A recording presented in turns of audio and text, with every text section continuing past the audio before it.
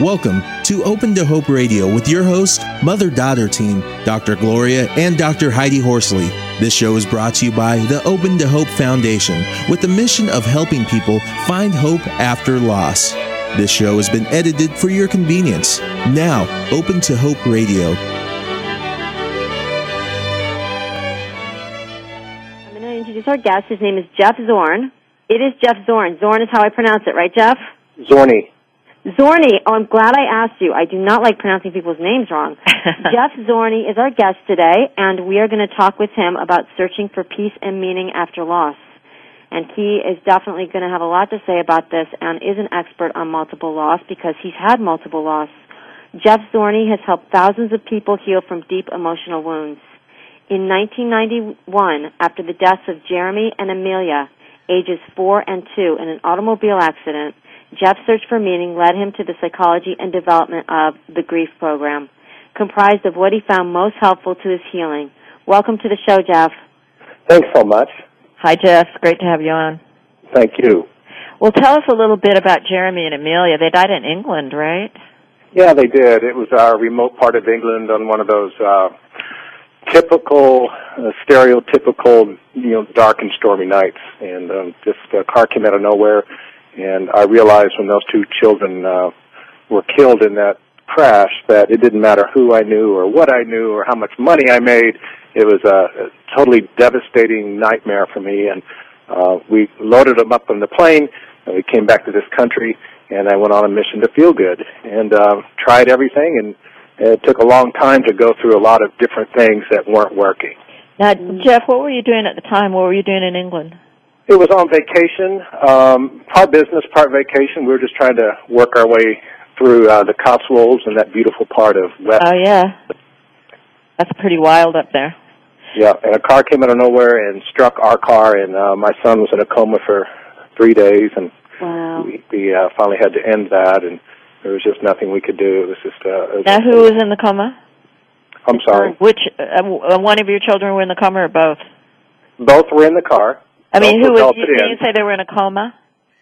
Oh, not you said coma. One was in a coma. Amelia, 18 months, was killed instantly. Wow. And Jeremy was in a coma for 3 days.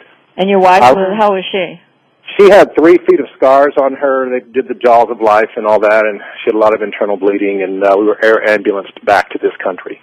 Oh, my gosh. Wow. And so when you came back to the country, your children were in coffins with you? Correct. That's yep, in the really belly traumatic. That's traumatic. Very. Wow. So what kind of business were you in then?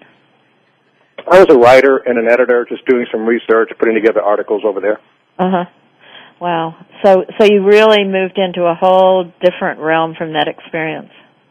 Yes, I really did. I came back and tried support groups, and it seems like people were tending to be stuck in their stories, and at least I was. Uh-huh. And, Mrs. Johnson over here is in as much pain 25 years later than when her little Dickie drowned, and I don't know, I needed some real help, and I read everything on grief there was, and the books told me how I was feeling, but I already knew how I was feeling. I was feeling devastated. Right, right. So what was your first break, or what do you want to call it? Your first shift? Insight shift, yeah. And one more step in there, if I may. I went to therapy, and I believe in that. Therapy's great, but they told me to let go and move on. And so I was wondering, let go of what and move on to where? Right. Oh, I love those questions, Jeff. Gosh, really? And then I heard you outgrow your therapist, so I got a new therapist, and he said you need to accept your brokenness. Well, how do I do that? Well, you just keep coming. So I did, and I spent thousands and thousands. And while it was a good experience, I had come to the point where I have to recover or die. Uh-huh. Recover or die. And how long did that take you, just for our audience out there? The only reason I'm asking you these details is because there are people saying, okay, that's where I am right now. Yeah, right. How long? What happened? Well, for me, it took 2 years. I wish it hadn't taken that long. I mean, if we have a broken leg, we don't wait 2 years to go to the ER. People think, is it too soon to start my grief work? Well, no.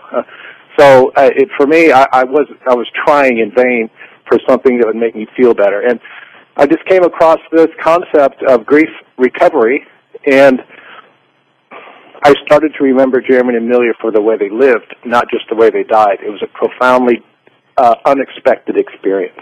And how did that happen? Mm-hmm. getting complete or finishing the unfinished business that all was keeping me stuck in wishing things were different. All the regret, all the wishing things had been different, all the failure, all that stuff. I was just so unresolved and unfinished with it, if that makes sense. Uh-huh. By delivering to him, even though he was buried, I was able to make these unsaid things to him, about him. I love you. I miss you. Goodbye. And you goodbye to the physical relationship that was. Why? So I can say hello to the new emotional, spiritual perspective in that relationship. That way I get to remember them for the way they lived. Because you know what? They leave a legacy of love, not pain. Right. And all I was keeping was the pain. Right, right. So I said a lot right then. How did you do it, though? Was it just in your mind? Did you write? Or did you, what did you do? Say one more time. Right? Right. I think that it was being heard, H-E-A-R-D, heard. Okay. I think that's the key. And I think people have been writing letters and writing things and putting them into fires or whatever for years and with no real relief. Okay. On the other hand, people go to Starbucks and just talk about what happened and talk. People who come to me are tired of talking about it. Okay. And so what do? What if I arrived to you and I'm in bad shape? Let's look at the loss that is most responsible for the tentativeness, restriction, and shutdown in your life. Uh-huh. Can you plug into your head that what brings you to me may not be the loss you work on? Then let's inventory that loss and look at the things that were good in it, the things that were not so good. Those will lead us to the undelivered emotions. Because our heart has a motto. Our heart, this is going to sound strange, our heart says, I got to go out there and make yesterday different. And the head goes, that's crazy. Oh, you can't do that. I'm from Texas, that's coming out. But the heart has to go out and do that. And so we keep talking about it, and if I can understand what happened to me, if I can make sense out of what happened to me, then I'll feel better. No, you can't fix your heart with your head. Mm-hmm. Okay. So if we can look at the emotional truths, the undelivered communications about what happened, we can say goodbye to the pain. We can keep the good stuff, keep the fond memories, keep our hopes of seeing them again, if that's true for those, feeling that way, alive. Mm-hmm. Finishing what was so we can live with what is. I like that, finishing what was so we can live with what is. Yeah. I think, Heidi, what I'm picking up from Jeff on the when we talk to him is really interesting because it's kind of a guy approach to grief, I think. Do you feel that a little bit, Heidi? Yeah, I like it, yes, because it's very there's a lot of good coaching kind of tips and tools, and people need that. I mean, the idea of saying goodbye to physical relationships and hello to emotional relationships, thinking about the way that the people we love lived, not the way that they died. There's so much good hands-on information that Jeff is giving us. Yeah, I think it's really, really important kind of information. Well, Jeff, so you figured out some of these tools for yourself and to move on, and I know there are people who've had multiple loss out there. Do you think there's any difference when it's multiple loss? Well, I think everyone grieves at 100%, and grief comes in one size. You can imagine that having lost 2 kids, I get people all the time saying, well, I just lost my mom or my dad or my sister or someone. It's nothing compared to losing children. Well, grief comes in one size, extra large. And we can't compare, we can't minimize. There's so many things that we do to try to, you just need to be grateful. Oh, yeah, if I focus on how grateful I am in America, then somehow this furball of unresolved hurt that keeps me in pain, isolation, and loneliness will somehow magically be expunged from my body. I don't know if being grateful is going to help with that. I believe in being grateful any more than being strong. Right. Hey, you know what? I think those are some good points. We've got a caller, and I think we want to take it so we don't run out of time. It's Patrick from Georgia. Hi, Patrick. Are you there? Yeah, I am, Gloria. How are you? Good. How are you? Good. Hi, Heidi. Hi, it's Patrick, Heidi. Very good. Hey, Patrick, have you got a question or comment or thought for our guest? Yeah, I just had a question for Jeff. I was wondering, I was listening to him talk about how he kind of wandered around for the first 2 years with support groups and therapy and things like that. And I was wondering, does he think that was necessary in order to prepare him for developing the grief program or to get him ready to be able to do that? I mean, I think support groups do help a lot of people, and I think therapy would help a lot of people. But you have to find out what's right for you, and sometimes that involves a lot of trial and error. So I just was wondering about his feelings about that first couple of years. I hear what you're saying, Patrick. Good question. I think that going to a support group is better than the tendency of grieving people, which is to stay home, close down the blinds, throw in a DVD, and order out. Because I'm so tired of hearing this stuff from people like get on and keep busy. I'm so tired of that, I'm just going to stay home. Mm-hmm. So going to support groups is probably better than that. And yet, in my opinion, it's still a Band-Aid because we're not looking at long-term relationships with pain. And, Gloria, I hear what you're saying about maybe it's a guy approach. I do believe we need to sit in our pain. We need to feel what we feel. But, Patrick, if we had a broken arm, you wouldn't hesitate to go to the ER. Was that 2 years part of my process? Yes. Is it necessary, your word? I don't think so. Mm-hmm. Well, I love this because, Heidi, I love two guys talking here and this guy approach because we don't hear enough of it. A lot of the group stuff that goes on, I'll have to say, is with women. Yes. 90% of my clients are women in their 50s, with all respect. And, they just can't go anymore with retail therapy. I'll just go spend money at the mall. I'll go, drugs, sex, and alcohol over my pain. Keep going, Now, people are going to wonder, is Patrick still on or did he go off? No, I'm here. Oh, hey, Patrick, thank you for calling in. I appreciate it. And take care, and maybe we'll see you the next Compassionate Friends. Indeed. Okay, thanks, bye-bye. Patrick. See you guys. Thank you. Bye-bye. What I wanted to say about this is people now, they like what you're saying. Have you written anything about it? Have you got anything on their site, or do they have to come and see you? No, I have a lot of stuff on my site under articles, thegriefprogram.com, and it's GRIEF, as you know, and not many people out there. Every time I get emails, it's GREIF. I don't know what that's about. Well, one of the things we'd probably like to find out from you is if you want to write for us, and Heidi can get in touch with you, because I know people are going to want more of what you're talking about. Now, tell us a little bit. We want to know about your health and healing, because I know people wonder how you're doing now after this multiple losses. So you've gone on. You have another family, but 4 kids. But the reality is, if I said to you, "Oh, you've got other kids now. Good for you." What would be your response? Well, I would say thank you very much for the sentiment, and I do have those other children, and I'm so grateful for them. And at the same time, I don't know if those children can make up for the profound loss of those 2. All I knew how to do after Jeremy and Amelia died was, when you fall off a horse, you get back on. There's a guy approach. And so we went out and had a new daughter again, Sophia, who's obviously the sunshine of our lives. She's 17 now. And, and yet I'm vulnerable enough to ask this question. Was I finished with the death of those 2 children before I went out and had another? Uh-huh. I doubt it. Uh-huh. So I was in to replace the loss. There are plenty of fish in the sea when it comes to divorce and breakup. I'll go get another girlfriend and another and another. It's like these myths that keep us stuck and just keep adding to the fur ball, the unresolved hurt. And so when you turn 50 or 60 and I can't go anymore, then you come see me. Right. That's kind of how I see it. Okay, now tell me this, and our audience is going to want to know this. I know they are. And how are you now? Are you happy? I would say that I'm happy now. I'm to the point now, and this is going to sound very strange, but you realize this is almost 20 years. I am only now becoming to be grateful for the opportunity to have been a bereaved parent. That's a big statement. It's a garment every day that I get up and put on. It doesn't define me, but it's part of who I am. Mm-hmm.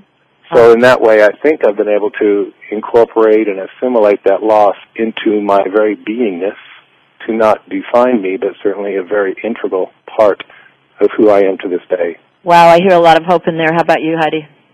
Absolutely, yes. The idea that it does not define you, but it's part of your integral being, and probably part of the connection you have with your children now. I mean, the appreciation we have for those in our lives is so great when we've had loss, because we know what it feels like to have loved and lost. Exactly. Well said. That's perfect. I couldn't agree more. Mm-hmm. Now, do you have any special tips for our folks out there, just, to get through the day-to-day? Well, when it comes to tips and techniques, these are kind of Band-Aids, because there are a lot of people right now who don't want to go to the mall, and they're being driven by this unfinished business and pain from their past, such that the stimuli at the mall, on the TV and these things about family togetherness and makes the whole it really, Christmas really thing, hard. Yeah. Staring down the empty chair at holiday dinners can be devastating. Mm-hmm. So one way would be to certainly take a risk and tell the truth about yourself. So many things we keep buried and stuffed inside, people don't want to hear about it. Sometimes when we risk vulnerability, when we do reach out and actually tell someone how we're feeling, how are you doing today, Jeff? Instead of fine, it's like, well, not so good, I'm missing my 2 kids today, but thank you for asking. Little tips of telling the truth about yourself without having to have people change the subject or avoid, or like, ooh, I don't want you. That's the grief person. That's a tough call this time of year, and I suppose when people get back and comfort and privacy of their living rooms, and being willing to sit in that pain and look honestly at the emotion instead of the shortcuts and the medications and the things we do to try to avoid. That's the worst. Yeah, I love a guy saying this. Heidi, how about you? I absolutely do too. And Jeff reminds me a lot of Eric Hippo. I keep going back to that in my mind. Eric is somebody, Jeff, that we wrote a book with, who was a former quarterback in the NFL for 10 years. Some of your advice and stuff is kind of right on with where how he deals with his loss and how he's kind of found hope again. Yeah, and it's so good for men to hear this. I mean, Heidi and I are always saying we've got to have more male shows because, men have got to hear this. Absolutely, and I love when Jeff said, Mom, it was either recover or die. Right. I had to kind of get with the program. It sounds like you had to get with the program of living again and reinvesting in your life, Jeff. Exactly. Feelings are not okay out there generally, but for men especially. And, we're conditioned, you look fine, then you must be fine, so we don't go get help. And it is sad that we men just stuff it up and we keep going, and it's like, wow, when can I just be a human being for a minute and turn my happy face upside down, just for a minute, and actually feel devastated. Yeah, because you're taught to suck it up, walk it off, be a man, and don't cry, right? Yeah, exactly. And I love how you said to your friends when they say, well, how are you? At times when you're not, you say, well, I'm actually missing my kids today, so I'm not doing that well. You're teaching people to be good grief support. Yeah, exactly. You really are, Jeff. You're great. And nice. It's really wonderful to have you on the show and have this strong energy, this strong perspective about it. And I can hear what you're saying about the group kind of thing and that kind of thing, because we have a lot of men that tell us exactly the same thing. And we're hoping, reaching out on the net like this, particularly with men on the program, that men will hear this, that, this idea of accept your brokenness, recover or die, go on. I mean, that's very powerful messages. It is, and it's dangerous. I mean, it's dangerous too if we leave it untended. That this splinter in our foot or our finger, if we leave it untended, it can fester. And so in the same way, I love this quote: "Those who refuse to grieve get stuck in melancholy. It's like a low-grade infection takes over, and now this pain defines me for the rest of my life, and I just kind of have this flat-line existence now that I ease into the later years and ultimately to death." I mean, not to be morbid or morose, but it's like, we can get that unresolved grief blocks our capacity to feel joy and happiness and to make choices and to have our intuition and spontaneity. And if we can get this fur ball of pain out, melt the snowball, whatever metaphor you pick, then maybe we can actually get back to the present moment. Well, we got a caller, Marquita from Virginia. Are you on, Marquita? I sure am. Hi, welcome to Healing the Grieving Heart. Thank you. Did you have a question or a thought? I just got on my Facebook and saw your phone number, and I was so pushed to call. I'm a teacher in Virginia, and I'm on my lunch break, and what we call it is through my Parent Heart Watch group, we call our loss our angel date, which is my son Jamie's angel date, would be January 22nd, 2004. So we're coming up close to. And what's his name? Jamie. Jamie. Okay. Our heart goes out to you. Huh? I said our heart goes out to you today. Oh, thank you so much. He was diagnosed at 15 with an arrhythmia, no heart abnormalities, no problems at all at 15, and we were told that it was nothing to worry about, that he would grow out of it, and if he didn't grow out of it by the time he was 18, that they would do an ablation. And he died at 18 years old, a month and 22 days. And we were totally blown away because we had been told the whole 3 years not to worry. And, you know, being a mother, I'm like, why didn't I get this? And I didn't really start researching it until after he passed away, and I realized that that's so not the case, that it was something to worry about. And I'm glad that we didn't worry about it because he had a full life and he did everything that he needed to do. But it's like I told a teacher just an hour ago, I said, if we had known the real truth about his condition, maybe he would have lived a slower life, but a longer life. So I'm not sure which is the better way, to live his life the fullest but shorter, or slower and longer. Jeff, so have you got some help for her there? Well, gosh, it sure breaks your heart, doesn't it? Yeah. Mm-hmm. And you know, you're asking questions like that. If God Himself came down here and told you the answer to that question, you'd have a piece of information that you don't have right now. I wonder if He would expect you to feel better. I don't think so. I still think that you'd be left with a broken heart. So I say that not so much to be spiritual as I don't think getting our questions answered in our head is really the key to feeling better or mending a broken heart. Does that make sense? Sure. So, you know, it's probably a very devastating experience for you, and I just can't imagine what you've been carrying, you know, to start with. You just kind of contain and hear that for a moment. It's really hard. Fortunately, I have a lot of support, and Jamie had so many wonderful, very close, dear friends that I'm still close to now that I met after he passed. And to this day, let me interject with this, with all love and respect. Do you remember the last thing you said to him? I do. What was that? I love you. I always ended every conversation that I had with him with I love you, whether it was in person, over the phone, whether we were angry. I always told him, don't ever walk away from someone that you love without saying I love you. Don't ever end it badly. And I'm so blessed that I don't have that guilt because I already go through enough torture.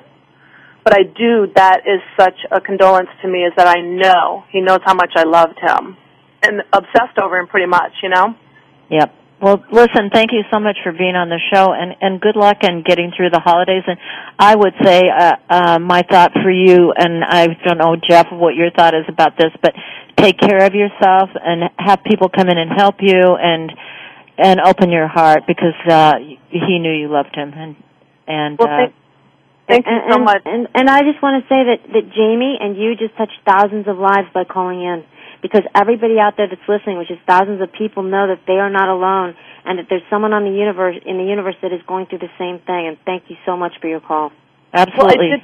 And keep listening in. I did want to tell you, too, that there is a candle lighting ceremony for everyone across the nation that have lost a child on Sunday at 7 o'clock. And they have it in every city. If you want to light a candle in your home, you will know that there's thousands upon thousands of people all over the nation that are lighting a candle as well. Absolutely, the Compassionate Friends candle lighting. Exactly, and I will be at 7 p.m. as well. All around the world, and go on the CompassionateFriends.com website. And I'm glad to hear you're a member of Compassionate Friends. Thank you so much. Take care, Marquita. You guys taking the time. Bye-bye. Bye-bye. Hey, thank you so much for being on the show, Jeff, and we really appreciate it, and I know you've given people a lot of help and hope today, so thanks a lot, and we'll be in touch.